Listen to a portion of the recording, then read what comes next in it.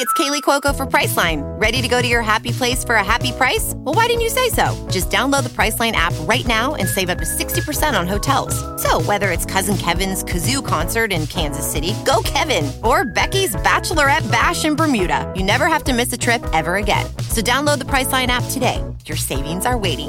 Go to your happy place for a happy price. Go to your happy price, Priceline. The Team Never Quit podcast is sponsored by Navy Federal Credit Union. Navy Federal Credit Union helps you take control of your finances after the holidays. Learn more at NavyFederal.org.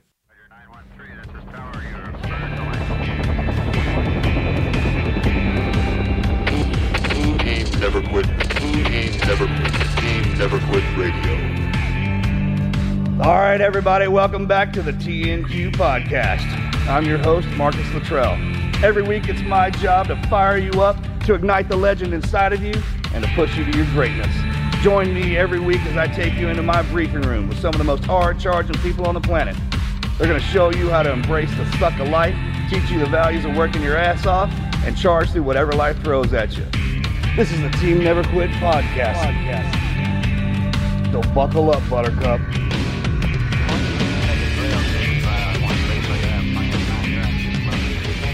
What is going on, guys? Welcome back to another episode of the Team Never Quit podcast. How's everybody doing today? I'm having an awesome day. How's yours? It's good, man. Had some Mexican food for lunch down in Magnolia. Tell me about it. So I did the Tex-Mex combo, tamale, enchilada, and chicken fajita. And dude, so good. What was the name of it? Tex-Mex combo. What was that place called? Rancho Grande. Rancho Grande? Rancho. There you Grande. go. There you go. Hey, we got a great Patreon questions for the day. Have you ever dined and dashed at a restaurant? Oh, dude. Straight on the call out. Have you? Is that You're asking me if I ever broke the law, right? Yes, straight out of the bat, man, huh? Yeah. I'm not proud of it. I think it happened a time or two. Young kids, dumb, and just, didn't think of the consequences. Sure. But, yeah, been there. All right, I'm going to always err on the side of that I did it. Even if I don't really remember something. Because sometimes I was in dining, and then we had to run the hell out of there because of whatever fight ensued or whatever happened. So technically, I think we might be safe on this one. Yeah, if you don't remember it, did it really count? I don't know. But yes, as youngerlings. Youngerlings. Hey, that's a great Patreon question today. Thanks for throwing us under the bus with that one. Yeah, I think so. I think it's great because they really get to know you. Yeah, well, we're doing that. We're doing that now. Hey, if you guys want to check us out on Patreon, it's patreon.com/teamneverquit. We've got some exclusive access behind the scenes, merch, a challenge coin, all kind of other cool stuff. But we've got I got it. All right. The best one that we ever pulled off was in Vegas because we didn't have.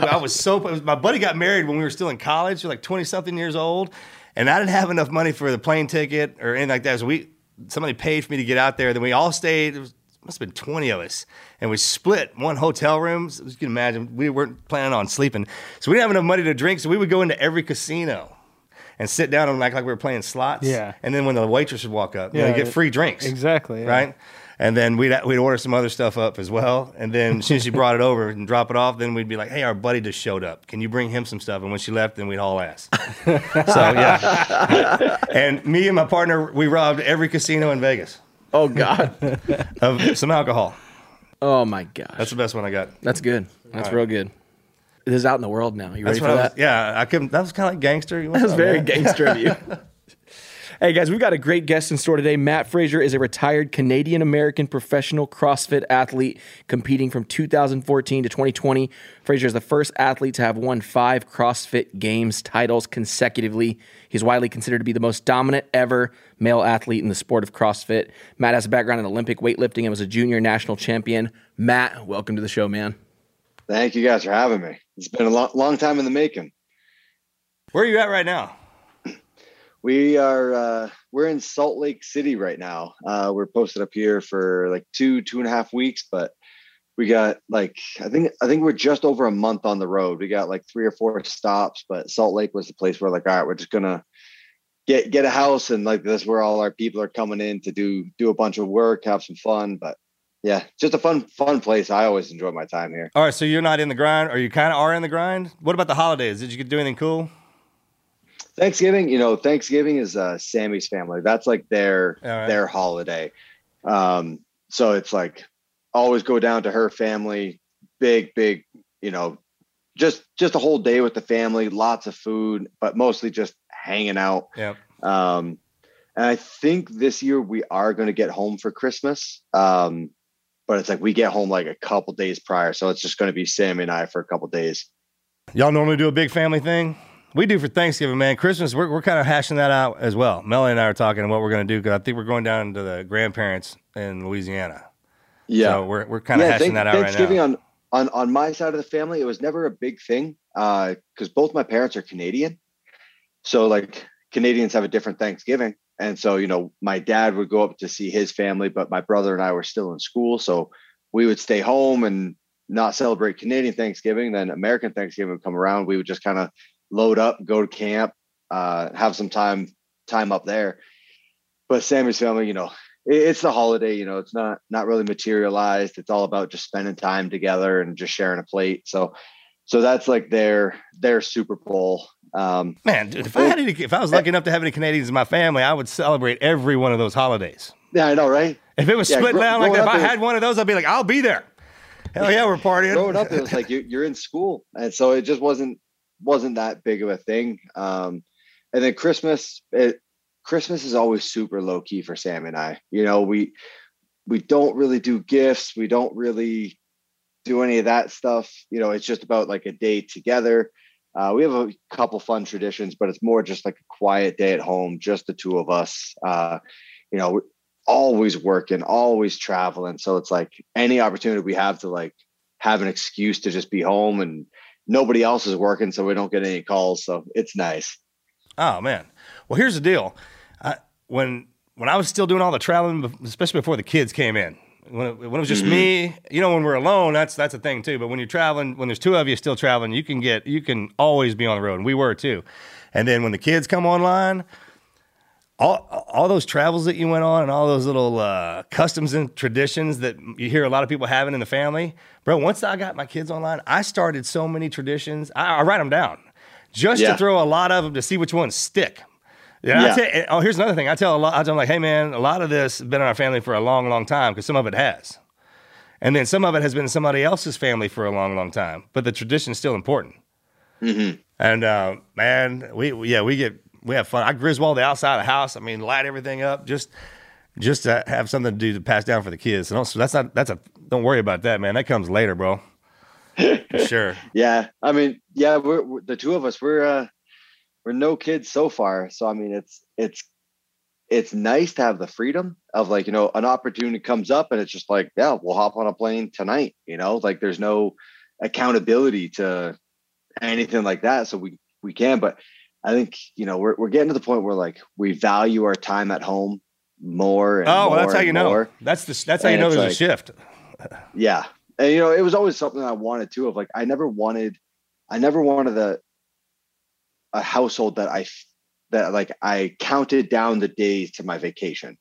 I didn't want to count down the days till I can go to Mexico or go wherever it is for a vacation. But no, I want my home to be a place that I want to be. Yeah. And now, it just travels crazy. It's like you can be on the road 300 days a year. Yeah. Like that. And so it's like whenever we do trips, we try to lump them all together. So we piggyback them all and just knock them all out at once. Then we get a good stint at home. But man, it wears on you.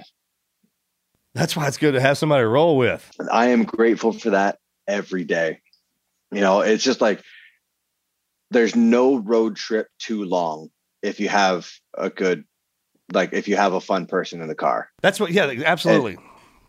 And I am grateful all the time. And I vocalize it to Sammy every trip we're on. I'm like, how lucky are we?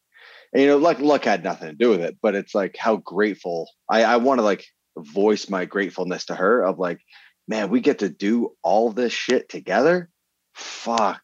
Yeah. Because I've been on trips before, like the beautiful landmark, it's supposed to be breathtaking. You're doing it by yourself and you're like, this means nothing. Right. Man, when you're by then, yourself, it's not that it's not cool and you can't appreciate it, but I think having someone next to you helps you because you also appreciate it from their perspective. Is that like when you're doing it alone, you're just not sharing it with anyone. Yeah. And it's the same with, I mean, it applies to so many things. So like you can have a big, beautiful house and it's like, all right, well, this sucks. If you're by yourself, it's just a big empty house. But as soon as you share it with someone, going on trips, going on adventures, going through highs and lows, it's all better with someone. So I'm so grateful that I have someone that like, A, I love, but then B, I'm friends with. Yeah. And get to just go on this crazy fucking adventure with. And even if it's a terrible time, we'll laugh about it down the road. You know, it'll just be like kind of a laugh at my misery type of story. But yeah. The best is when they're reminders that it happened. I mean, you know what I'm talking about? I have the memory of a goldfish. And Bro, so, like on some of that stuff. Sammy will bring up a memory and I'm like, what are you talking about? And she'll like have to like, that time we were in Brazil, it was when on this excursion, blah, blah, blah. I'm like, yeah, okay, cool. And, dude, for me, it's like, I have the memory of a goldfish. It goes in one ear, out the other. And it's like, all right, I got someone keeping me in line. Matt, you got to take us way back though, man. Were you always athletic guy? Like from the childhood? I would like to think so. I'm maybe if you talk to some of my like sports coaches when I was in third grade, they might have something different to say, but I don't want to say I was left unsupervised, but I had a father that encouraged me to try things. Stay at home dad, and you got a couple trampolines in the backyard. You start doing some reckless shit. But yeah, always involved in sports, whether it was skiing, soccer, football, got into weightlifting at a pretty young age, but I probably wasn't the most naturally gifted athlete. I always had incredible body coordination and I was always like the strong one in the group. Basically anything I tried, if I had an interest in it, I could pursue it and do okay.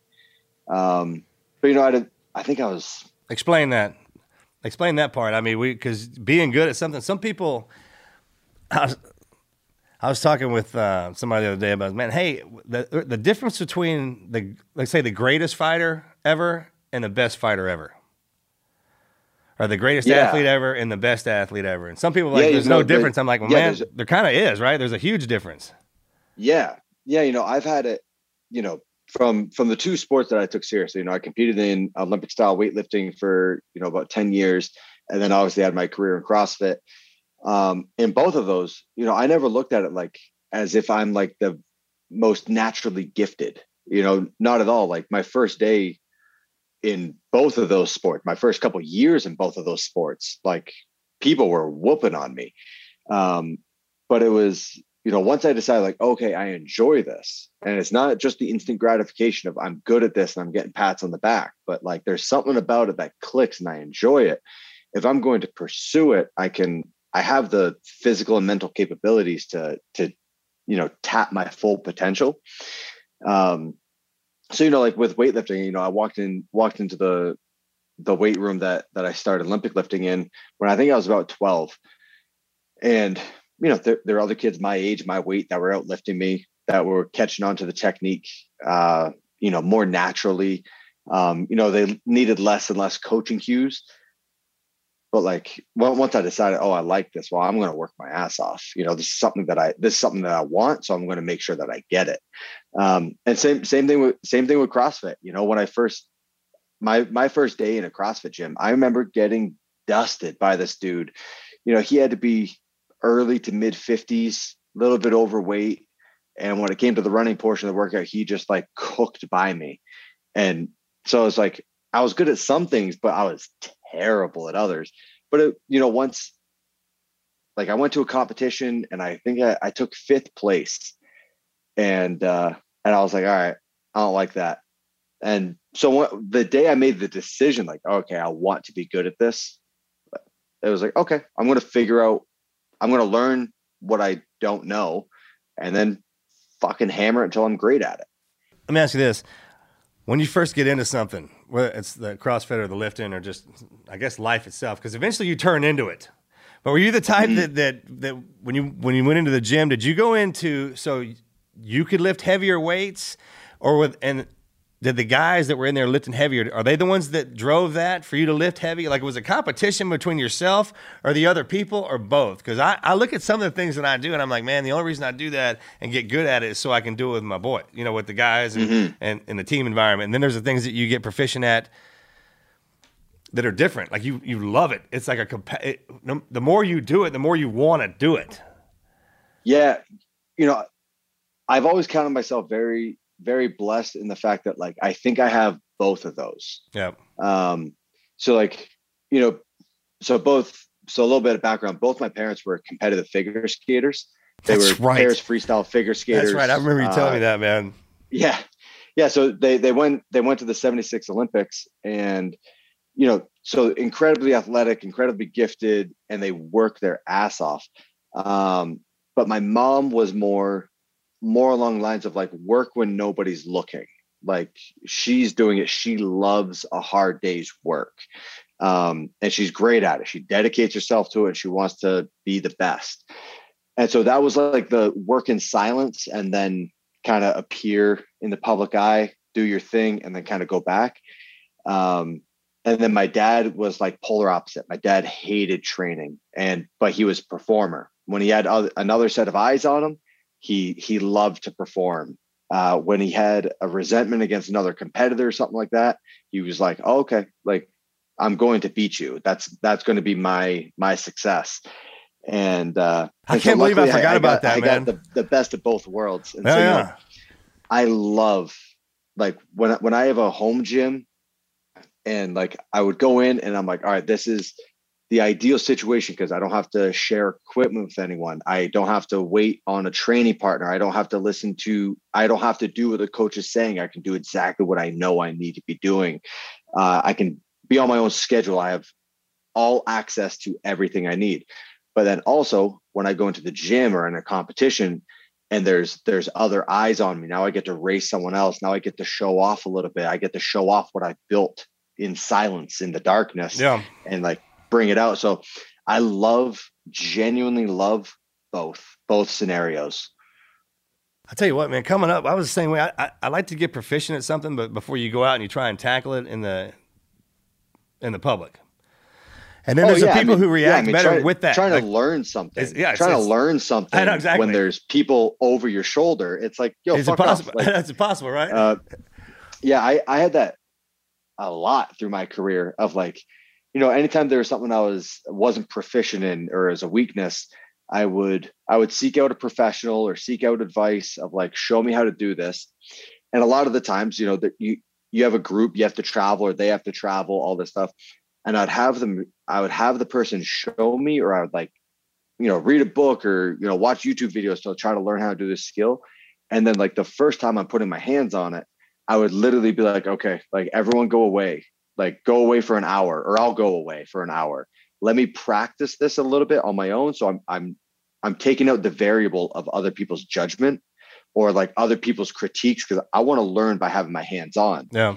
And so I remember like there's one event from 1 year competition. So it was the second time I took second place at the CrossFit Games. And there was one piece of equipment. It was called the Pig. And it was just like it was basically like a solid refrigerator. It was like 500-600 pounds. And you just had to flip it end over end.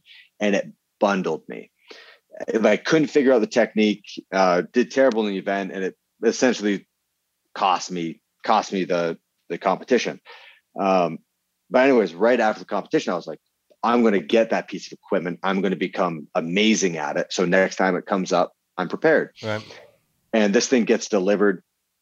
And it's like, it's in a busy gym, there's 40, 50 people around at all times. And I was like, there's no way I'm going to practice this in front of everyone. Because then you're going to get all the critiques from other people that also have no idea what they're doing. It's the pride, it's the ego of like, I don't want to look vulnerable in front of other people. So it's like, I remember going in like every Sunday night, gym would be closed. I would go in, flick on like the one light in the back room and just flip it over and over and over. And it was just like, I was by myself, like no one there to pat me on the ass, no one there to criticize me. I was like, no, I want to be alone with my thoughts and figure this thing out. And that's how I like to tackle a lot of things of like, if I need help, I'll go searching for it. But when I'm trying to figure it out for the first time, I just need some time by myself.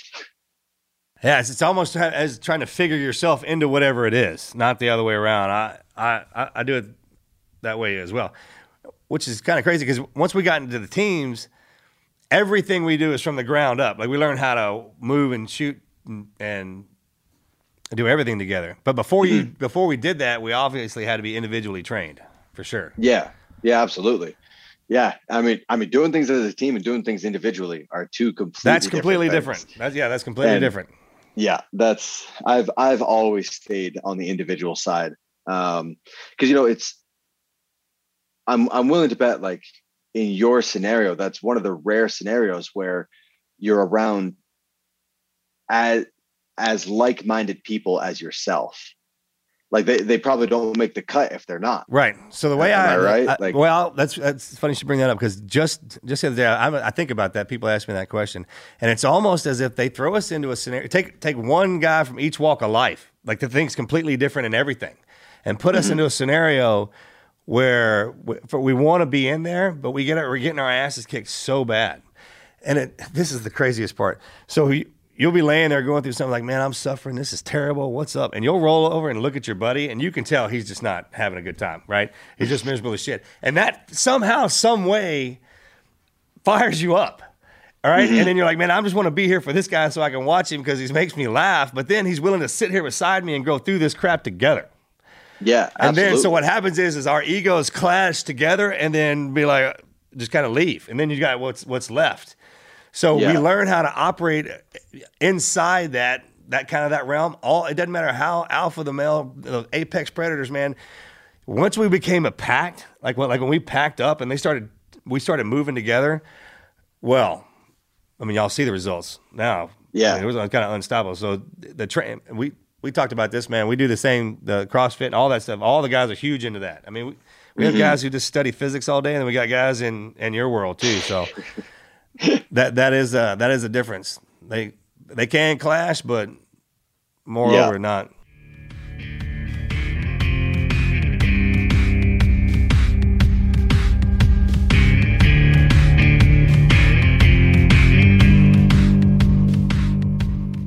Let's take a second to Hey, it's Kaylee Cuoco for Priceline. Ready to go to your happy place for a happy price? Well, why didn't you say so? Just download the Priceline app right now and save up to 60% on hotels. So whether it's Cousin Kevin's Kazoo Concert in Kansas City, go Kevin, or Becky's Bachelorette Bash in Bermuda, you never have to miss a trip ever again. So download the Priceline app today. Your savings are waiting. Go to your happy place for a happy price. Go to your happy price, Priceline. Every fan knows the right player in the right position can be a game changer. Put LifeLock between your identity and identity thieves to monitor and alert you to threats you could miss. Plus, with a U.S.-based restoration specialist on your team, you won't have to face drained accounts, fraudulent loans, or other losses from identity theft alone. All backed by the LifeLock $1 Million Protection Package. Change the game on identity theft. Save up to 25% your first year at LifeLock.com/aware.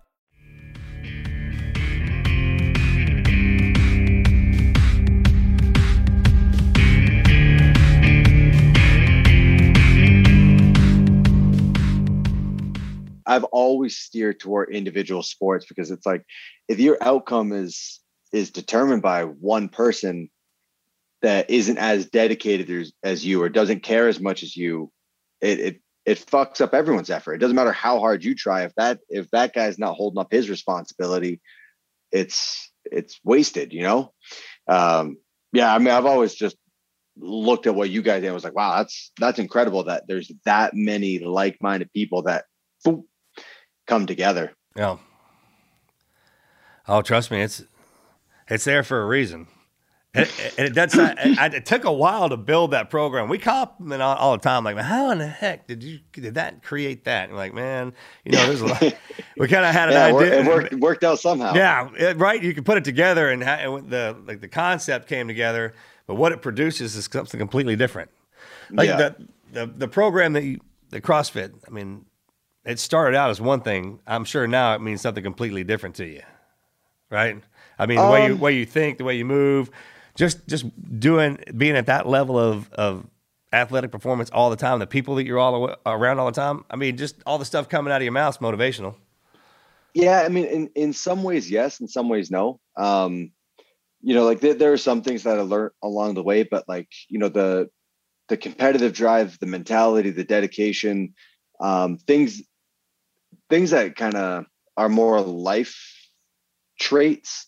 I kind of already had those because I already, like, before I got into CrossFit, I already had a sports career that, just knocked me on my ass. And like, I didn't have a choice. I was either roll over and die or get up and, keep doing it. So, I already learned some incredibly valuable life lessons prior to getting in CrossFit. And so, CrossFit was just kind of a bonus. I thought my sports career was over and done with. And then like, after a year of doing nothing, started kind of dabbling with CrossFit. And then I was in school full time and, was just doing it, just kind of, I gained a bit of weight after I retired from weightlifting and, just had a tough time meeting people at school. And so it's just like, all right, this is my outlet. This is where, I'm going to shed off a bit of this weight. I get to meet some like-minded people. And then the whole competition thing kind of happened, I don't want to say by mistake, but, the gym owner saw the potential in me and wanted me to compete in a competition. And I was like, I don't have the money for the sign-up fee. And so he's like, all right, I'll sign you up. But if you win, you have to buy some CrossFit shoes. And I was like, okay, cool, deal. And then I won and it was, it was a couple $100. And I went like, holy shit. Like, did you win or did you did dominate the whole program? I think it was only a 1-day event, and I'm pretty sure I had the competition won before the final event. So I went into the final, like the last event of the day, already having it wrapped up.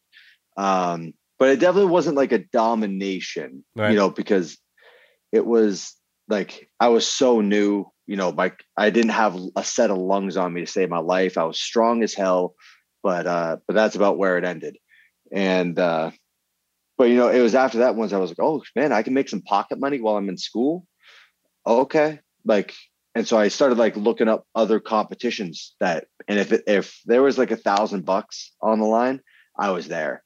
And I looked at it like a part-time job of like, all right, if I want to perform better at work, I need to get better at rowing. I need to get better at biking. I need to get better at weight, like whatever it was. And it was all with the intent of like going to that competition and performing better so that I could like have some pocket money. Yeah. So the difference between when you guys step in there for the competition, that's when you're in the gym working out. I mean, you guys press yourself just as hard. What's that like? Yeah. When it comes to training, you have to look at it over the long haul. It wasn't, if I trained every day the way I competed, I would have broken 4 years ago. So, it's training absolute max effort today, which still allows me to train tomorrow and the next day, so I always trained in like usually about 3-day intervals. And then it depends on what time in the season. I was one of the few athletes that actually took an off season. I would take a full month off after competition and you're physically recovered, after 5 days a week, maybe. But then it's just a mental break after that. It's stepping away from, the physical demands, but like the mental stress of like, oh, fuck, I have to do rowing intervals today. And basically like, your cardio session was you can put your stamp on it. Once you're gasping for air, you're tasting pennies, you feel like your lungs are bleeding. And it's like, okay, I did everything I could today. Like I'll come back tomorrow and do it again. So just to explain CrossFit a little bit better, because when you watch the CrossFit Games, it's almost like watching the best in the world work out at the same time in y'all's gym. Mm-hmm. Yeah. There's a huge difference. when people watch that, it gets terrifying. I mean, to even think about getting in CrossFit, your normal person to be terrified to walk into the gym. To get in there and work out is actually a good time. I mean, when we explain it like this, when we're talking about the games, like, man, this sucks, and the rowing, it kicks your ass. I'm like, man, a normal CrossFit gym member to go in there, it's a good time. I mean, it's a good workout. Yeah. I mean, I've said it for years, like I've had friends that, I love watching the movie that comes out every year. I love watching the competition.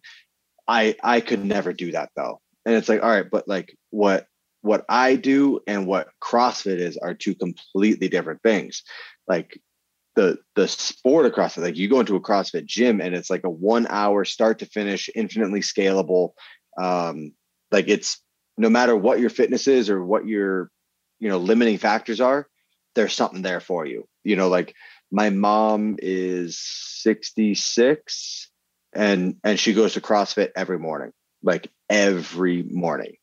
And then, you got me who I'm like, okay, that 1 hour, that's not what I'm training for. I'm not training for, to be fitter for life. I'm training to compete in the games. Right? And so it's like, I'm not leaving any stone unturned. So, anything and everything that can show up in competition, there's the typical things, there's the conditioning, the weightlifting, gymnastics, but then you're getting into these even more specific skills of combining all these different things, training anything from a 10-second workout to a 3-hour workout, which we've done and seen both. But then also like the stuff like having to practice biathlon shooting, having to practice getting in a rowboat, road bike, like all these specialty things.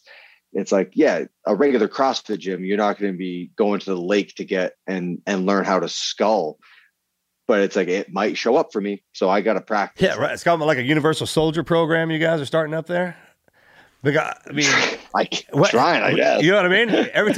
Every time I hear there's something new added to it, and there's a huge difference. It's like watching professional basketball and watching those guys and being scared to go play on a court just because you might run into them. I mean, that's not the case, right? It's like, I'm not watching like a UFC fight and going like, oh man, I can never try BJJ because like I'm going to get my ass kicked by one of those guys. It's like, no, absolutely not. Like I'm going to start out at an introductory level and then build up as high as I want to go, So it's like, yeah, they're two separate things. We're just doing the one to the absolute extreme where it's a full-time job day in, day out. And then the other version is 1 hour from walking in the door to walking out, 1 hour and you're done. Sure. Hell, man. I would break it down for some of the people when they come in. I'm like, hey, just showing up for a few minutes and looking in there, it's a routine. It's a pattern. If you can't do something, or if you don't think you're proficient at it, start with the basics. When I would try to heal myself, I was like, hey, man, let's do one push-up. Just every morning, get down to one push-up. Eventually, you'll start doing two. Mm-hmm. But everyone can do one. And it literally starts like that. And the guys, like with you and the guys, the program that I went with on the opposite side, with the team up guys, that part's the same. It's like, even when we get beat down, and at the top of your game, man, when you're crushing, I mean, you're setting the standards, right? So every time you guys do a new competition, that means they got to come at with something new. Mm-hmm. That's like the Nitro Boys. Every time, I think the biggest mistake the Nitro Boys made was they put it on video because you can watch it over and over. And so everyone's be like, hey, what do you got next? Let me see something else, man. Exactly, what right? What do you got? I mean, and y'all are testing that. Yeah, we just keep pushing. It's the same in every sport. It's like when the first person, like they said, the 4-minute mile was impossible. And then as soon as one person did it, like people were trying to achieve it for years and no one could do it until one person did it. And I 40,000. Don't quote me on this, but in that year, 24, 26 people then did it. No. Look that up. And it's more than that, bro. I know exactly what you're talking about. And that's a great point to make. Everyone had set the standard. And then as soon as that guy got that done, as soon as he broke through that line, I mean, some crazy number. Yeah. Broke it. And then like, I remember like growing up, like my parents were figure skaters and it was like, everyone said like the quad was impossible. It's impossible. And then Elvis Stoico, boom, lands the first quad in competition. and now it's a standard. And it's no different. It's like in every other sport. And I can't believe we didn't name our boat Blades of Glory, by the way. I know, right? Dude, why? How did we miss that one? What are we doing next? The Flying Lotus, man. It's impossible. That is. It was over 1,400, by the way. Yeah, okay, 1,400. Excuse me. 1,500? 1,400 people, yeah. Was that year or since? I don't know about that year. Since then, 1,400. Oh, okay, yeah. Yeah, I think it was, I want to say it was like 20 or 24 or 26. I know that's like 40,000. That was wrong. But yeah, like when I came into CrossFit, it was, if you snatched 2 blues. So if you had 2 blue plates, 225 pounds, if you could snatch that, you were a heavy hitter. If you could clean and jerk 315, you're a heavy hitter. Like just one time, right? Like that. What's that? Just doing it one time. Yeah, just one rep. And what's it at now? And I mean, I remember a couple years ago, it comes down to like, when the events get programmed into competition. So sometimes we won't see a similar event for, a year or two. Oh, yeah, check. But I remember last time there was like a 1 rep max snatch. I think there were 3 or 4 guys that were that made or attempted over a 300-pound snatch. Like early in my career, I snatched 315. But like then like the standard, like a couple guys start hitting a 405 clean. And then as soon as one does it, it's like, boop, boop, boop, there's 5 more magically just hit it. There's markers like that in every sport in CrossFit. It's like there are endless variations of benchmarks to chase. It's like, it's not like Olympic weightlifting where there's a snatch and clean and jerk, and then you combine those, you get a total. Where like track and field, it's like you maybe run a couple different events, but usually like if you're a 1,500 meter specialist or 100 meter specialist, that's all you do. Yeah. In CrossFit, it is that there are endless benchmarks. And so it's kind of rewarding in a way of like, you can always progress in something else. There's so many different things to be hitting. At the end of the day though, like it can be frustrating too. If you're like, dude, man, in the nation, everyone's coming for you, man. Everyone's coming for your. Everyone's coming after your job, right? If you're sitting on the top like that in the CrossFit Nation, oh yeah, yeah. I mean, in some ways, yes. In other ways, like you win it one season, the next season starts a couple months later. Like the games, I think usually ended like early August, and then the start of the next season starts usually February, and you go into that next season with a clean slate. You have to sign up the same as everyone else. You don't get a buy. That's never changed. They'll keep it like that. Yeah, you got to keep going through, right? Signs of it changing. I don't think there's any sign of it. Yeah, probably wouldn't. That's probably one of the best things. If it started in there like that, it'll probably stay like that. Yeah, I mean, like there's always been debate on like, all right, if you won the games, or if you're top 5 the year prior, should you get a pass in? Because it ends up being a long season. Sure. I've had it where it's like you take a month off and then you're right back into it. And then, if you have to hit other competitions throughout the season to qualify or whatever, they change it every year of how you qualify. But yeah, there's always debate going back and forth. I don't think there's any sign of it changing. I think it doesn't matter if you won. Well, man, you know what that also does? You're starting from the same point as everyone else. Yeah. But when you stayed at the spot you did for as long as you did, that sets a hard standard, bro. You know what I mean? Yeah. Especially when you're still here whipping everybody's ass. That's a big deal. That was being it set up like that. That's what that produces. So there won't be any question. Yeah. Like later down the road, there won't be any question who in the hell was the top dog back then. Yeah, for sure. Yeah.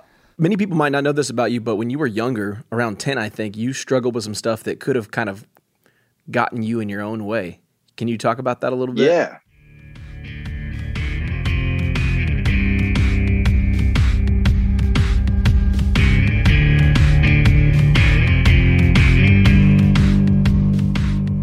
Every fan knows the right player in the right position can be a game changer. Put LifeLock between your identity and identity thieves to monitor and alert you to threats you could miss. Plus, with a U.S.-based restoration specialist on your team, you won't have to face drained accounts, fraudulent loans, or other losses from identity theft alone. All backed by the LifeLock $1 Million Protection Package. Change the game on identity theft. Save up to 25% your first year at LifeLock.com/aware.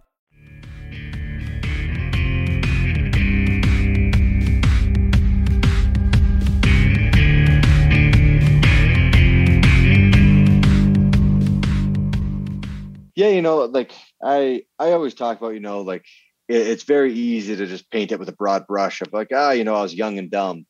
And I think it all comes down to, your own experience of one person's interpretation of young and dumb might be a little bit different than others. And, I thought my childhood, I thought my teen years were very normal because for the little network that I was in, they were pretty normal. But just in terms of, where'd you grow up? I grew up in Vermont, but it was just, like kind of what we were exposed to. And there's a couple like circumstances that, introduced us to drugs and alcohol at an incredibly young age. I thought I was, I thought it was normal, because I was with friends and they were all doing the same shit I was doing. But it was actually kind of funny. It was a couple of years ago. One of my best friends, his daughter came in and he's like, oh, she's going into fourth grade, starting fourth grade tomorrow. I was like, oh, you concerned about drugs? Like he had those talks with her and he was like, what? Absolutely not. Why would I do that? I'm like, oh, it's when I started experimenting with drugs. And he's like, dude, she still colors in a coloring book. Why would she be worried about that? Or why should I be worried? I was like, oh, I didn't realize. So, like, it was just, alcoholism runs in my family. And, it didn't skip me. So, I partook and, I took a couple of licks, got in some trouble. And it's one of those things that like, okay, not every time I drank, I got in trouble, but every time I got in trouble, I had been drinking. And, touche. Touche. And so, it was just one of those things, like it was all dumb stuff, like just bonehead things I got in trouble with. And, I had been scouted by the coach out of the Olympic Training Center. I competed in Olympic weightlifting. I had an offer to go out to the Olympic Training Center to live there, train there, go to school there. And, just got arrested one too many times and just all for dumb shit. And, I had to be, I think I was 17 and I finally had a moment where I was like, what am I risking this golden opportunity for? Like, you can't train at a better place. You can't have better resources. And then add on top of it, like, the facility, the paid, like a scholarship for school, all this stuff. And I was like, and I'm risking it all just to fuck around with my friends and over stuff that doesn't matter. And the writing was on the wall. Alcoholism runs in my family, and I had the resources right there to clean up my act. I had the network of friends that I could kind of let go of this network of friends and start hanging out with this one more and more. Like my dad always encouraged me to like just hang out with sober people. He had a whole sober network of friends, some that were closer to my age, and he always pushed me to hang out with go hang out with Nate.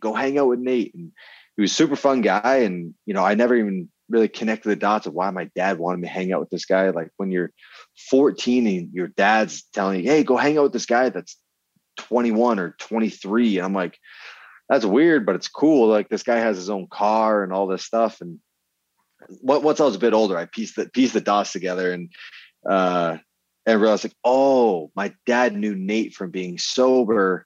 And he knew that if I was with Nate, I wouldn't be drinking or drugging. So, the transition for me of, just going from like a little hooligan to, just being sober and actually kind of taking care of my own shit. It was pretty simple because I already had the network. I already had the resources. I already had the friends set up. So I was 17. It was my last day of summer vacation before my senior year. Was the last time I got arrested, and just dumb shit, just drinking with friends. Got an underage drinking citation. And, it was that time that I was like, all right, I'm done with that shit. Like, this is going nowhere good. It's going nowhere productive. And so I cleaned it up and like, bro, man, cool. Like 17 must have been the age back then. Cause we went through that as well. And it was like a competition. mischief. It was just mischief. Like Dude, they call us the good old boys. Like, man, y'all didn't want us in the house, and like get outside, and we did, and then we would cut up, and oh yeah. You run all those in increments, man. Those are my neighborhood. It was just there was like 15 or 20 kids all around the same age, and then of course like it was still during the era like before cell phones, before computers, and it was like you ride your bike around the neighborhood, and then you find the house where all the bikes are in front of the house.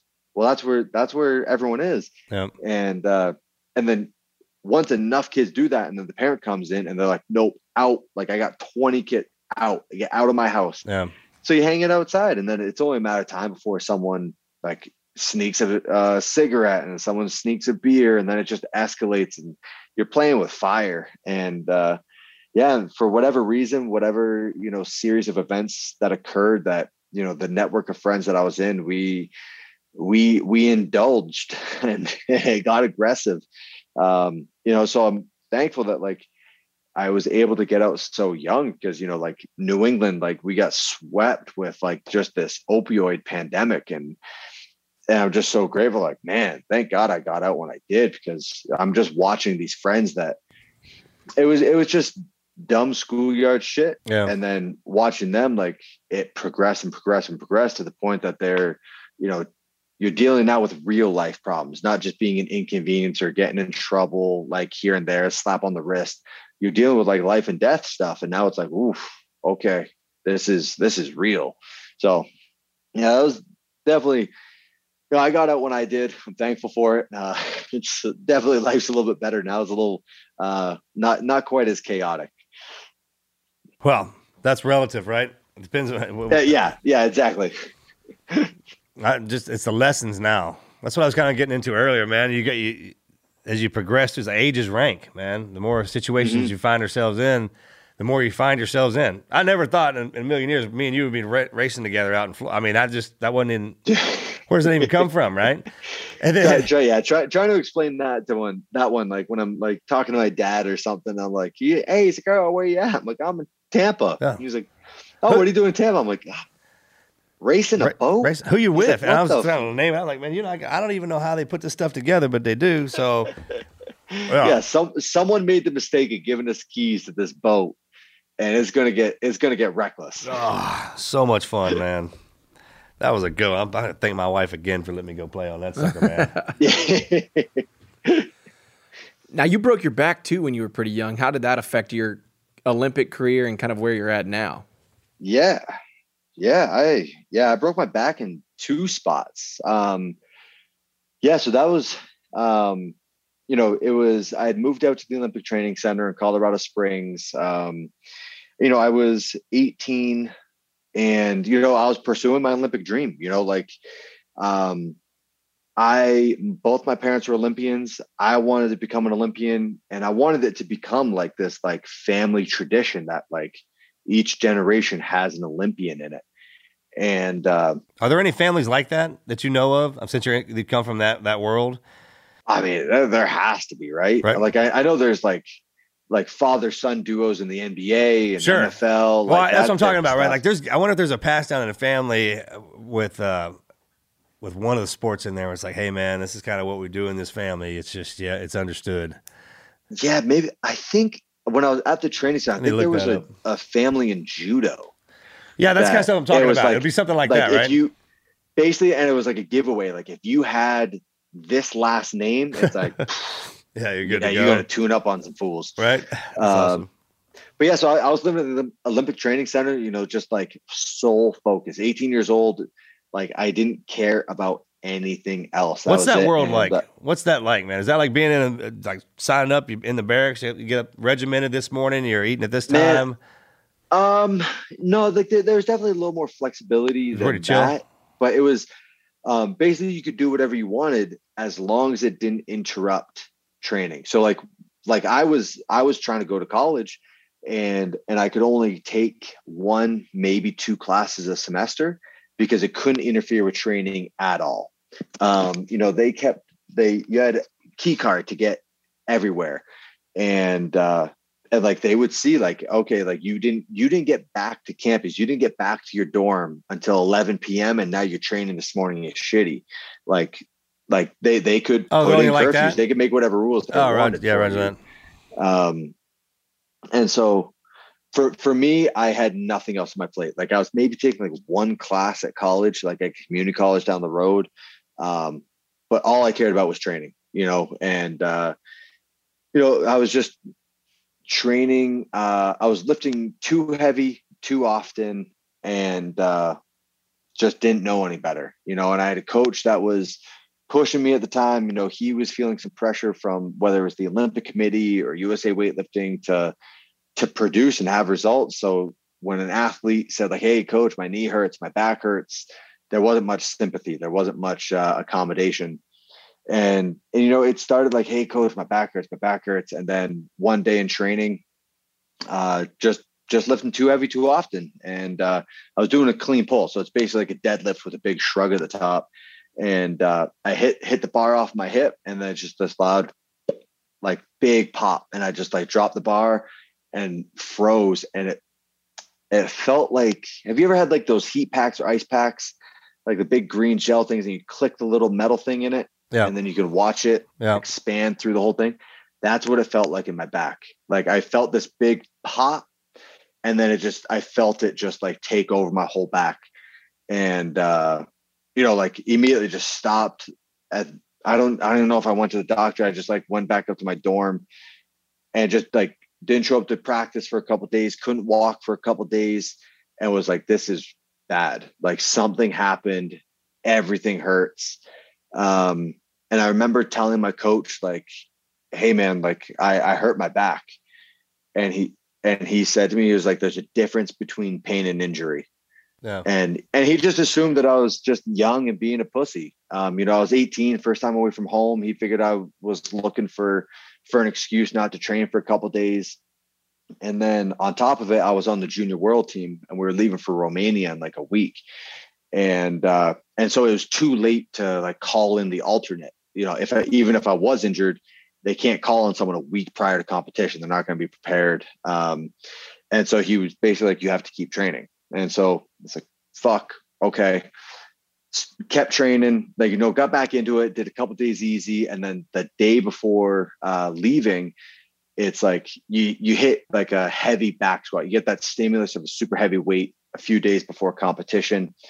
And so I remember like going for a max out back squat, hit the bottom of the squat, go to bounce out of it, and just like exact same pop, but on the other side. And same thing, just like felt it, the swelling just expanding through my whole lower back. And I'm like, fuck, I leave for Romania like tomorrow. And so went to Romania, tried to compete. And I remember like the team coach out there was like, hey man, like, what's your goal for this competition? I was like, I just don't want to bomb out. I want to make at least one lift in the snatch and the clean and jerk. Numbers, I don't care. My first time on a world stage, I don't want to bomb out. And so anyways, did that, went 2 for 6, terrible fucking performance. And I got back to the States and I just put my foot down. I was like, I'm not lifting a fucking thing until I get an x-ray. Like something's wrong on my back. Something is fucked up. And so anyways, got x-rayed, and the doctor was like, oh yeah, here you go. There's a break here and a break here. And I was like, oh, okay. Like it wasn't just in my head. And so, the first like approach to fixing it is they put me in a torso brace, and it was like this hard plastic shell that went from nipple to hip, and it sucked. It was fucking hot, Colorado summer. And it like pinched my hip. Like I couldn't sit vertical because it just like dug into my hip bones. Anytime I sat down, it just pinched. And then you can't train. You're living at the Olympic Training Center. You're watching all your friends, all your competition, everyone training, progressing, competing, hitting PRs. And they're all making these accomplishments. They're qualifying for Pan Ams, qualifying for senior, all these different things. And I have to just fucking sit there, and there's nothing I can do. Like there's no rehab I can do to help my bone heal faster. There's no rehab I can do. Like the best thing to do is leave this thing immobile for 4 months. And so I did that. And I remember going in for a 3-month checkup, and they're like, yeah, we're going to leave you in the brace for 1 more month. Stayed in for another month, go back in. I'm all excited. Like I already had my first training session planned out for my first day back, everything. And then the doctor was just like, yep, nothing's changed. Like, I was like, what do you mean nothing? Like, I just did that, the most miserable 4 months of my life for fucking nothing. And he was like, yep, you need surgery. And, so that like rocked my world. When you're 18, you don't know any better. You haven't been through anything. But it was tough. Like it was like, I'm watching my lifelong dream just like get stripped away. And then it was like, I just didn't want a fusion. I thought if I got fusion, my career would be over. I'd heard nothing but bad things about it.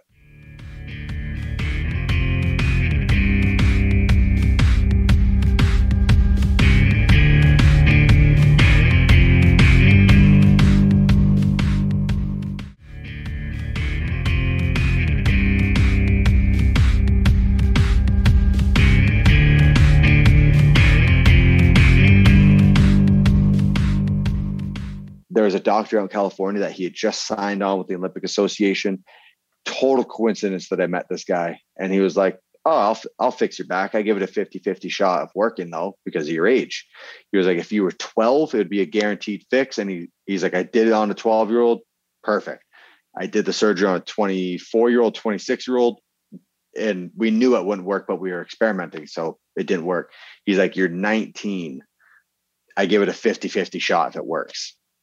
And so basically what he did, he went in, he re-broke the bones, put in two plates, 6 bolts to hold everything in place.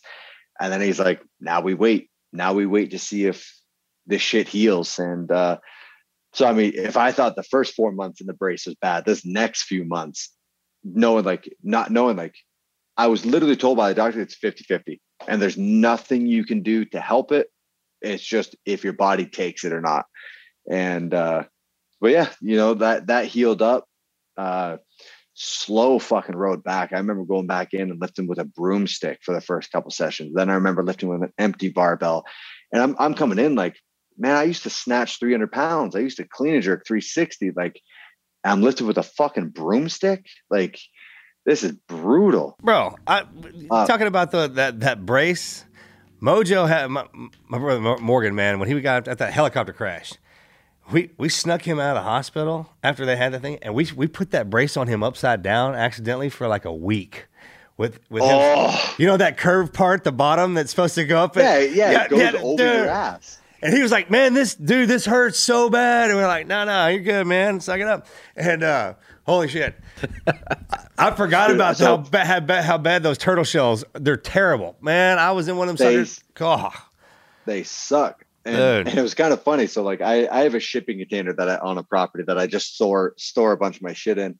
And I was in there looking for a piece of equipment the other day with my buddy. And the brace is sitting on the shelf. You still have that damn thing, man? Dude, after living in that thing for 4 months and the pain and agony it caused me, I was like, I can never throw this thing away. If I'm ever having a shit day, I'll just look at that thing and it's like, all right. You're still young. I got plenty of those devices now, man. But let me tell you what else happened. I literally still get out of bed the same way that you had to when we were locked up. Dude, I mean, even if I'm from a dead sleep, I will catch myself doing the whole brace thing, roll over. Man, that thing, that was miserable. I remember the first couple weeks. So I left Colorado.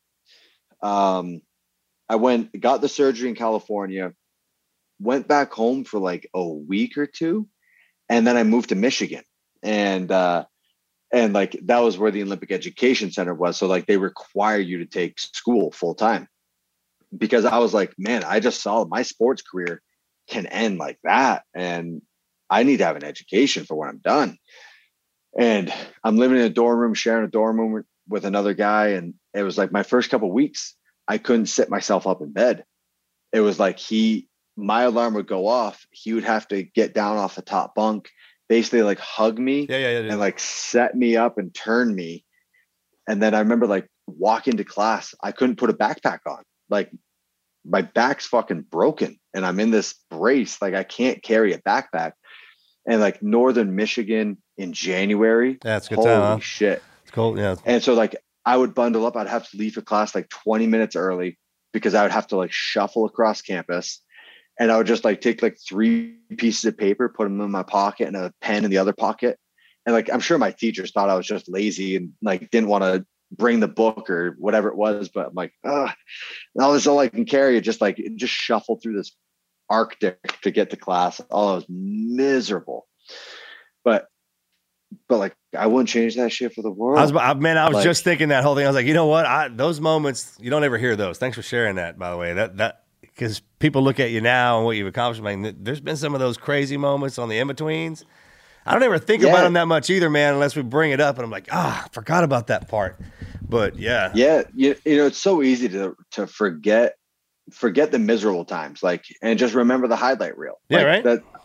That, but like, I mean, in the moment, like I learned some valuable life lessons there of like, hey, don't rush back from something as simple as don't rush back from an injury. Like your body knows the time it needs.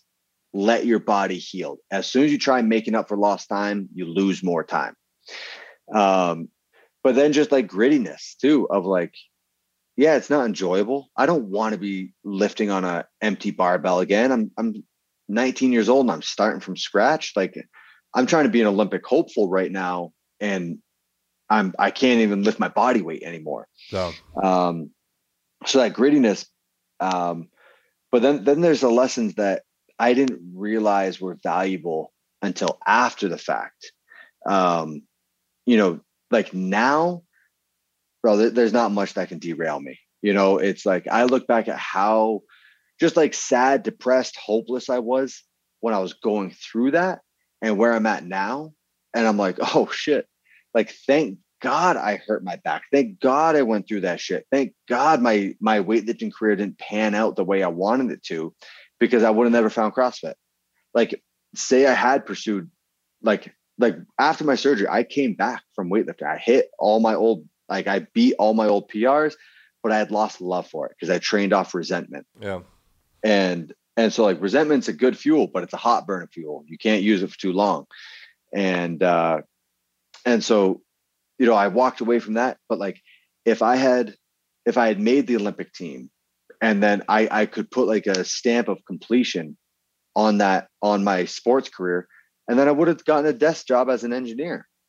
But because it didn't pan out that way, and like I still had this competitive itch, and that's what made me find CrossFit. And I'm like, oh fuck, I wouldn't trade the life I have now for any of that stuff. So anytime like there's a speed bump, I'm like, man, if I got through that shit, and like this is the end result of that situation, bring it on, let's go. Yeah. And there's been a lot of situations, and like a couple where some bad shit happened, and it wasn't even like, okay, this is going to be a rough hole to dig myself out of. It was, I don't know if I can dig myself out of this. Yeah. I don't know. It's not, I don't know how to, it's, I don't know if it's possible. And in the moment, I remember just being broken, hopeless, but still thinking, I wonder what good is going to come of this. Yeah. I wonder, like 6 months from now, a year from now, 5 years from now, what silver lining is going to show itself from this situation? You know, the easy example is like heartbreak of like a girlfriend dumps you, and then however long later it is, you meet the person, you're like, oh, you're the one. Yeah. Right. And it's one of those situations where like, thank God that girl dumped me. Like, but like going from that hopelessness to like, oh man, you're now thanking your ex-girlfriend for doing that to you and put you through that miserable time, because now you found the one that you're supposed to be with. You know, that's just the easy example, because I feel like that's the one most people experience. Sure. But, you know, applying that, leveling it up of just like, okay, you know, if I got through that shit prior, bring it on. Like, let's go. Give me the speed bumps. Give me the challenges. Try to derail me.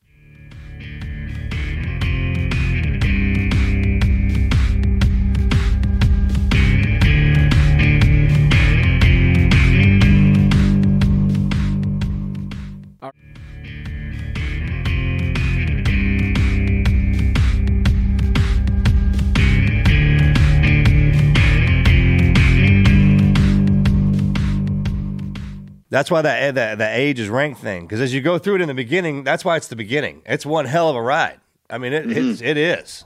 And then when you get through it, just like we explained earlier, it's like everyone else just kind of the reason it was chaotic is because there was people there that weren't supposed to be there. Yeah. Right. Yeah. So and when it starts to settle down, then you know who your class is, who's supposed to be around you, and then it becomes clear. Most people can't see that. It just figures itself out. It works itself out. Thing, like when I was doing weightlifting, and it was like when I was doing well, when I was winning competitions, all this stuff, it was like everyone's there when you're doing well. Sure. And like everyone's there to pat you on the ass, and they want to be associated with the winner. But then, when I hurt my back, and it was like people I thought were my friends, I'm like, yo, I need you now more than ever. And you see like who kind of pulls away and then hitches their wagon to the new flash in the pan. Right. And so, when we came into the sport of CrossFit, it was, I was very much just a solo person. I was like, no, I don't want 100 friends. I don't want this big posse. I want one person with me that I know what they're going to say before they say it. And it's vice versa, like it doesn't matter what they get offered. The grass is not greener on the other side to them. And I held that true all the way through. So all 5 years that I won, I have the same picture after each competition, and we're holding the check. I'm wearing the gold medal, and I got Sammy, my wife, on one side, and I got Matt O'Keefe on the other. And it was like, yep. Like if you want to go fast, go alone. But if you want to go far, bring a group. But I was very, very selective with who that group was, because I was like, I want to sleep well at night. I want to know that they have my best interest and I have theirs. And I don't need to account for 100 people. I don't need to pull favors. It was like, I'm going to be loyal to the people that are loyal to me. Yeah. And that's those two. 100%, man. And then the experiences of going through all that just to solidify it, like hammer it in. Mm-hmm. It's like you know that's a time tested deal. And that's, I think at a young age, and most of the stuff now, it's crazy when you get kids online, bro. Just wait. Is that all this stuff that we talk about right now? It makes sense when we go back and forth. Just when we were sitting around, I was like, man, start talking. And the stuff that you say of how you motivate yourself, or moreover, what you have to go through, it's kind of what motivates us, because we know how much pressure that is. Yeah. And then when it's time for us to pass that down to the next generation, the ones that are coming up, man, the way we deliver it, that's how you know if you pick something up, is if you can teach it to somebody. Yeah. Yeah. If you can't explain it to a 6-year-old, you don't know it well enough. Yeah, it's not logical. We're talking about, man, you can say something, like explain something one way and everyone gets it. Mm-hmm. But for whatever reason, someone else has another way of explaining it to where only a couple people get it. A couple people can understand it. A few people don't even have any clue what it is. And that's the one they want to go with. But in reality, it's like, hey, man, they're it's not that I'm not explaining it the same way you are. I am. I just explain it this way to where most people and everyone can hear it. Yeah. And that's hard to do. I'm experiencing that now, switching from being a competitor into the role of being a coach. Yep. And working with some athletes, and I know I'm a good coach because I didn't pick up on things naturally. I didn't just pick up a barbell and go, boop, I'm an amazing weightlifter. No, it didn't come naturally to me. So it took someone trying 20 different things with me to get that one cue. Something as simple as swimming. It's like swimming didn't come naturally to me. I had to seek out multiple swimming coaches, and all of them were telling me the same information, but one just told it to me in a way that clicked. Yeah. And so now when I take an athlete in and I'm working with them, sometimes the first way I explain something, the way that clicked with me is what clicks with them. But then I also know, like, okay, I got another dozen ways of explaining this, or a dozen different drills to do that. Like, yeah, they did nothing for me, but I know them because I tried them all. Right. Like none of this came naturally for me. Yeah, you know it. But trying to find that one thing that just for whatever reason, boom, clicks. That's the trigger or the trick, right? I was explaining this. I was trying to explain this same concept to somebody else. And the way it got to me was when I started teaching my kid addition. We were going over the nines. It was like 9 plus 8, 9 plus 7, 9 plus 6. And for the longest time, I would use my fingers and try to figure that out until someone was like, all right, so whatever 9 plus 7, what's under 7 is a 6. So you put a 1 in front of 16. 9 and 5 is 14. 9, 3, 12. And when they told me that, I was like, wait a minute, that's the trick? And they're like, yeah. I was like, there's actually a trick to everything.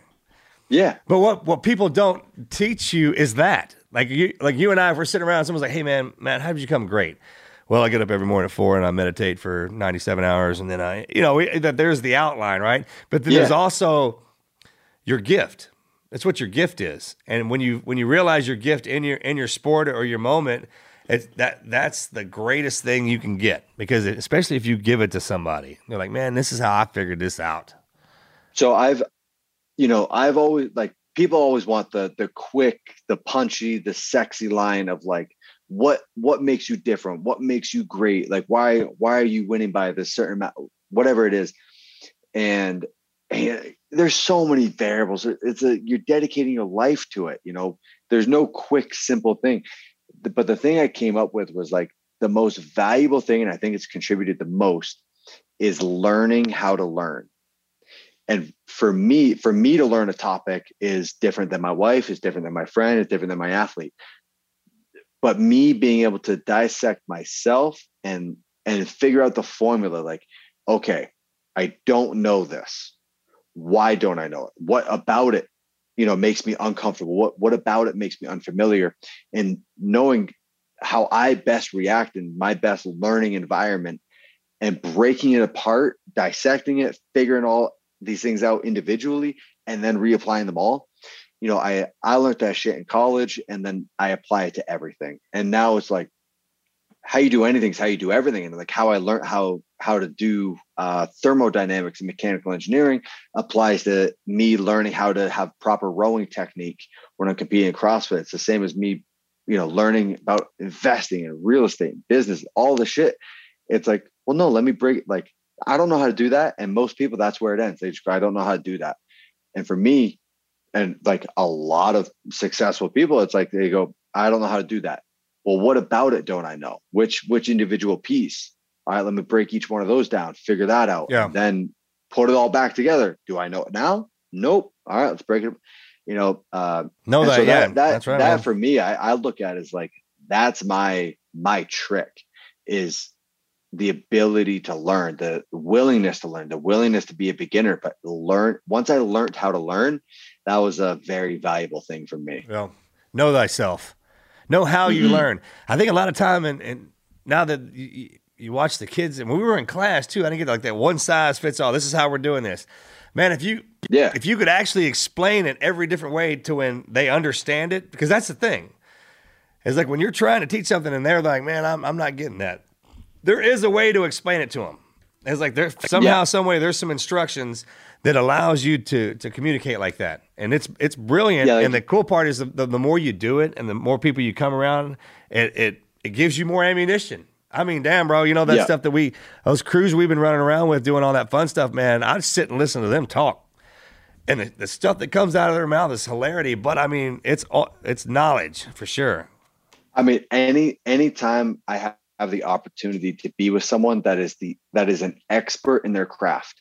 Like, I have buddies that are, our careers have nothing in common. Like, I have a buddy who's one of the best welders in the world. I have a buddy who's like one of the best table makers, the best snowboarder, like all these different things. And it's like, every time we start talking about like our careers, how we got into it, our passions, anything, they're fucking parallels. They're the exact same. It's just we're applying it to a different avenue. Yeah. And it's hilarious. Like I've talked to some other athletes that our sports have nothing to do with each other. but like the psychological games Sure. that they play with Yeah. their competitors were identical to the ones that I played. And I remember one specifically, buddy of mine, he was talking about like him warming up for like a half pipe event and these games that he plays with his competitors, and Sammy is cackling to the side because she's watched me do the exact same thing, but in a CrossFit gym. And she was like, holy shit, you two are two peas in a pod. Just he slides down a hill and you pick things up and put them down. Right. Like, You're the one that picks things up and builds the hill. He's the one that goes up and slides back down them. That's right. I mean, bro, when you start putting those crews together, that's how you know that's life. Like, because each one of you has something to do, and you get out there and like, man, I go do this because I love to watch them do what they do, and that kind of that's where that bond comes in. So yeah, for sure. Well, I mean that's where it can either be great or dangerous. Sure. Like you put a bunch of competitive people together and be like, hey, here's a boat. Who can go the fastest? Yeah. And it's like, we're all like-minded. We're all competing. Well, I would imagine that's how everything around us has been built. Hey, bro, like we ain't got nothing to do. Let's get in a boat and paddle over there and see what we can build, do. I mean, go how far back you want to. Countries have been built and fallen over that same. Let's go find something to do. Matt, I got one more question for you. We usually kind of wrap the podcast up by asking someone what their greatest never quit advice is, but I think I have something that might be more relatable for our audience, and I think it's something you could speak to, which is how could people manage their nerves when they're on a big stage or when they're faced with a moment of adversity or when they feel like they've got this huge goal that they've got to accomplish? How do you handle yourself? Oh, man. I mean, this is a good one. I mean, I can talk about this one for a while because I think there's a lot of misconceptions around it of, when someone says, I'm nervous or I'm scared, whatever it is, having an emotion and letting that emotion dictate your actions are two completely different things. Every single event that I did on a big stage, I threw up like right before going out, so like you're in the warm-up area, 15 minutes before your heat gets called, they call like, all right, heat 4, everyone over here. And then they put an ankle timer on you and they put you in corrals, like you're like a racehorse. And so you're in the order that you're going to go out on the floor on. And every time we would get in the corrals and my nerves were so crazy that I just start dry heaving until you just hit it. And then hit it. A lot of times competitors would be next to me. Like if it was a rookie, they're watching me and they're like, what the fuck is happening? And I think a lot of times some athletes saw it and they're like, oh, he's nervous. Good. And my manager, who had my coaches band every year, he would like, if I didn't throw up, he would be nervous. Right. As soon as he saw me dry heaving, he goes, good, he's ready. It was just such a normal thing. And I think for some, they have those nerves and they cower away from them. They go back to that place that's comfortable to get rid of those nerves. And for me, I was like, well, no, who gives a shit if I'm scared? Who gives a shit if I'm nervous? Like if I'm insecure, whatever it is. Having those emotions dictate your actions are a totally different thing. And not once did I ever cower away. And just knowing the confidence, like, hey, like you're nervous.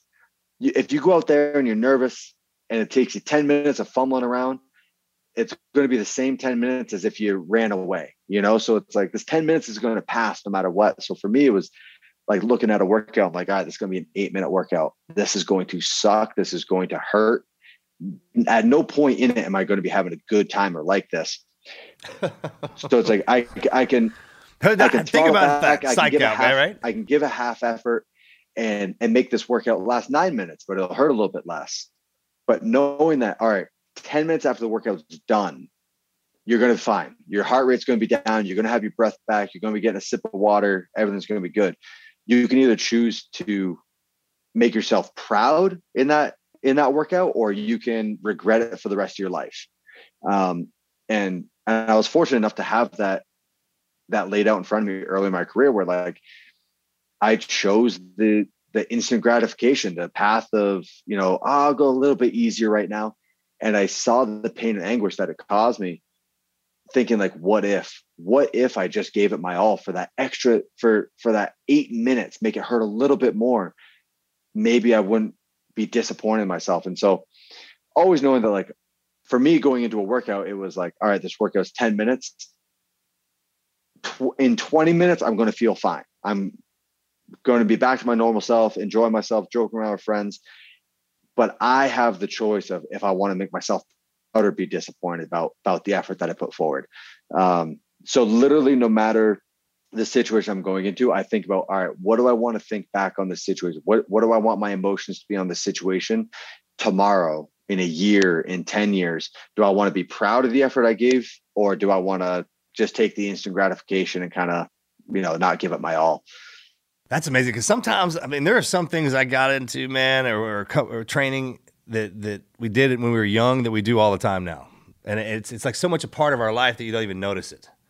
It's like, there's some things that you can get good at and you can get proficient at. Some things that happens immediately. And then sometimes it takes practice to where, I mean, just to get that repetitive thing going. I tell my kids 2 weeks. I'm like, man, you want something, wait 2 weeks. If you still want it, I'll get it for you.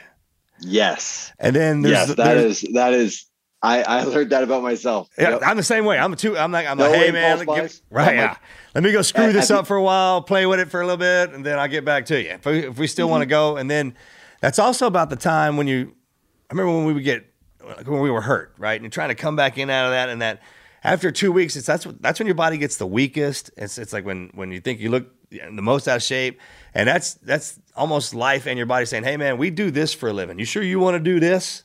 And then if you just go that extra day, it's like, yeah, all right, now you're in it. And someone will usually recognize it. They'll be like, hey man, have you been doing this? And then that perpetuates the body.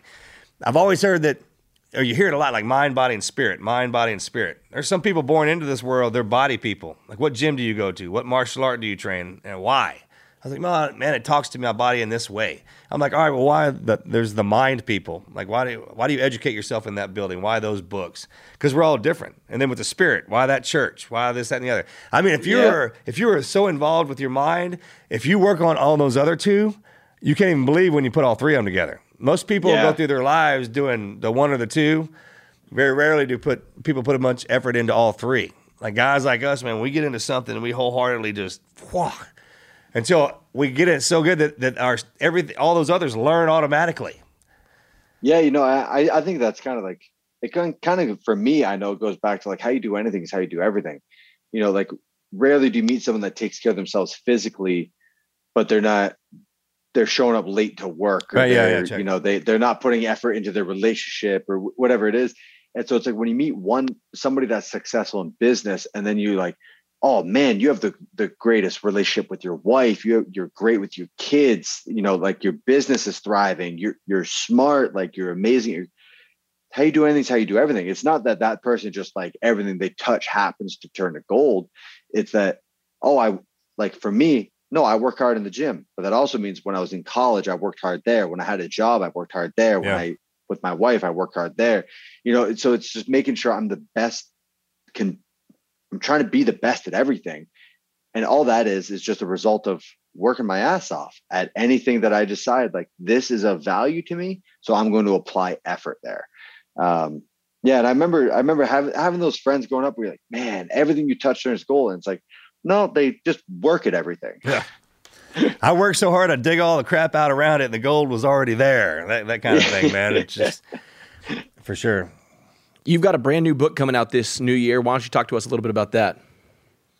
Yeah, that was kind of like my first project in retirement. I knew I wanted to take on some projects. I was stepping away from competition, and I was like, I got to have some ducks in a row, things to like occupy my mind because we're gonna have a lot more free time. And so the book was kind of like one of the obvious choices, and it was so many things that I've wanted to say. Rarely do you meet someone that's good at something and they don't enjoy talking about it. But for me, it was my competitive edge that I had figured things out and I didn't talk about it. I didn't want to help my competition. I didn't want to, give them an advantage of like the knowledge that I picked up over the years. And so this book is literally just a a book about that, of like these little things of how I approached different styles of training when I was bad at something. How did I get better at it? For competing, these little tiny things through competition that a lot of competitors never pick up on. They walk out on the floor and they're like, okay, I need to go as hard and as long as I can. And for me, I'm looking at, all right, how can I be as efficient as possible? Where can I gain a second in this 10-round workout? So, it goes into basically everything in my competition career of, what I ate, how I structured my life, the training I did, how I competed, how I looked at competition, how I worked on weaknesses. And it's just kind of all the things that I've wanted to talk about through my whole competitive career, but it would have been a big disadvantage to me if I gave my competitors my playbook. So as soon as I stepped away from the competition floor, I was like, all right, here we go. Like, you guys want to know the secrets? Here's what I did. Yeah. So yeah, it comes out, it's on pre-order right now, but it gets released January 11th. I'm sure mine's already here somewhere. Melanie, one of you guys probably already. They're going to send it to us. Where it's signed. They just reached out to us. Just making sure. You'll be getting your copy. Hey, bro. Yeah. That's awesome. HWPO. Hey, man, we're going to take care of you for sure. Is that the name of the book? Yeah. HWPO. I always, man, you said something earlier, kind of hit me. When we were growing up, when they had the cross training, like the athletes, Gen X, like everything that we do is cross trained into something else. Mm-hmm. And I was talking to some of my buddies, and when they were saying, when we get out, going into being the family life is kind of difficult. It's like, well, we don't ever get out. It's like everything we learn, we just keep adding on to it. Yeah, like we're just applying it to whatever we do. Thing. Yeah, being a husband, being that, doing no matter what we do, everything is everything, right? Anything is everything. So it's like kind of what do you put into it, and a lot of times, man, just take those. It's a step-by-step process. It's not everyone can look at what you've got in front of you and be like, man, how in the hell do you do that? But it's like, man, this just didn't happen in a second. This took some time. Yeah, I forget who it was, but they said it took me 17 years, 3 months, and 2 days to become an overnight success. Yeah, and man, that's how I looked at my CrossFit career. Of like, in relative terms, I came on to the scene very quickly. But it's like the reason I was able to come on the scene very quickly is because I had a 10-year Olympic weightlifting career that allowed me to hit the ground running now. I wouldn't have had this, like, if you want to call it instant success in the space, if it wasn't for that 10 years of training every single day. And then I came into space. And then even after that, it was still 3 years till I won my first world championships. And, it's a lot of hours, and it's not every day that you're in the gym with a group. It's not every day that a camera's on you making a highlight reel. I'm in my basement alone. I'm in my garage alone, just hammering my head against the wall, trying to figure this shit out. Yeah, man, if people had to watch that, I don't think they'd probably hate it. That's the grind part. It's that instant gratification you were talking about. I was like, hey man, let's see, look how good that's what they like watching. I remember, like, when I was still competing, people asked, like, are you gonna release your training once you're done? And I was like, honest to God, I don't know, because I don't think people would want to do it. It's not the sexy stuff. It's not the stuff you've seen on the competition floor of, transitions and all. I'm like, it's all single modality. It's so much technique work. It's so much just removing as many variables as I can to give a full effort on this one singular task. And that's it. And then do that shit 10 times a day, 7 days a week. Yeah. And then after 50 weeks, you get 3 days in front of a crowd to cheer for you. Yeah. No, that's not where it's, if it was just that, it wouldn't be worth it. It's like, man, we actually like that grind part that you're talking about.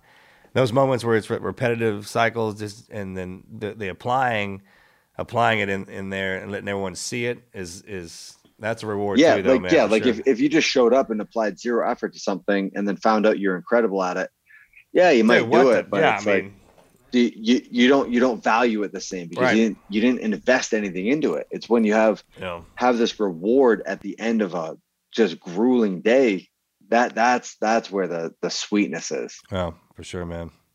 Matt, thanks so much for coming on, man. We really appreciate you coming on and chatting with us, man. Absolutely. Hey, what can our listeners do? What can our listeners do to support you guys? Support you and what you got going on? Right now, my biggest like platform, biggest communication is just Instagram.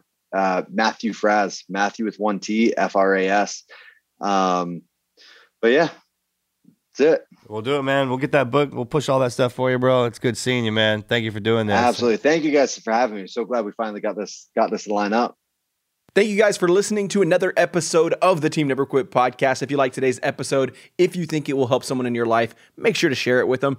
You can download the podcast anywhere you get your podcast. If your friend asks you, what is a podcast and where do I get it? Apple Podcasts, Spotify, iHeartRadio, anywhere you could possibly think of, the podcast is there. Until next week, never quit.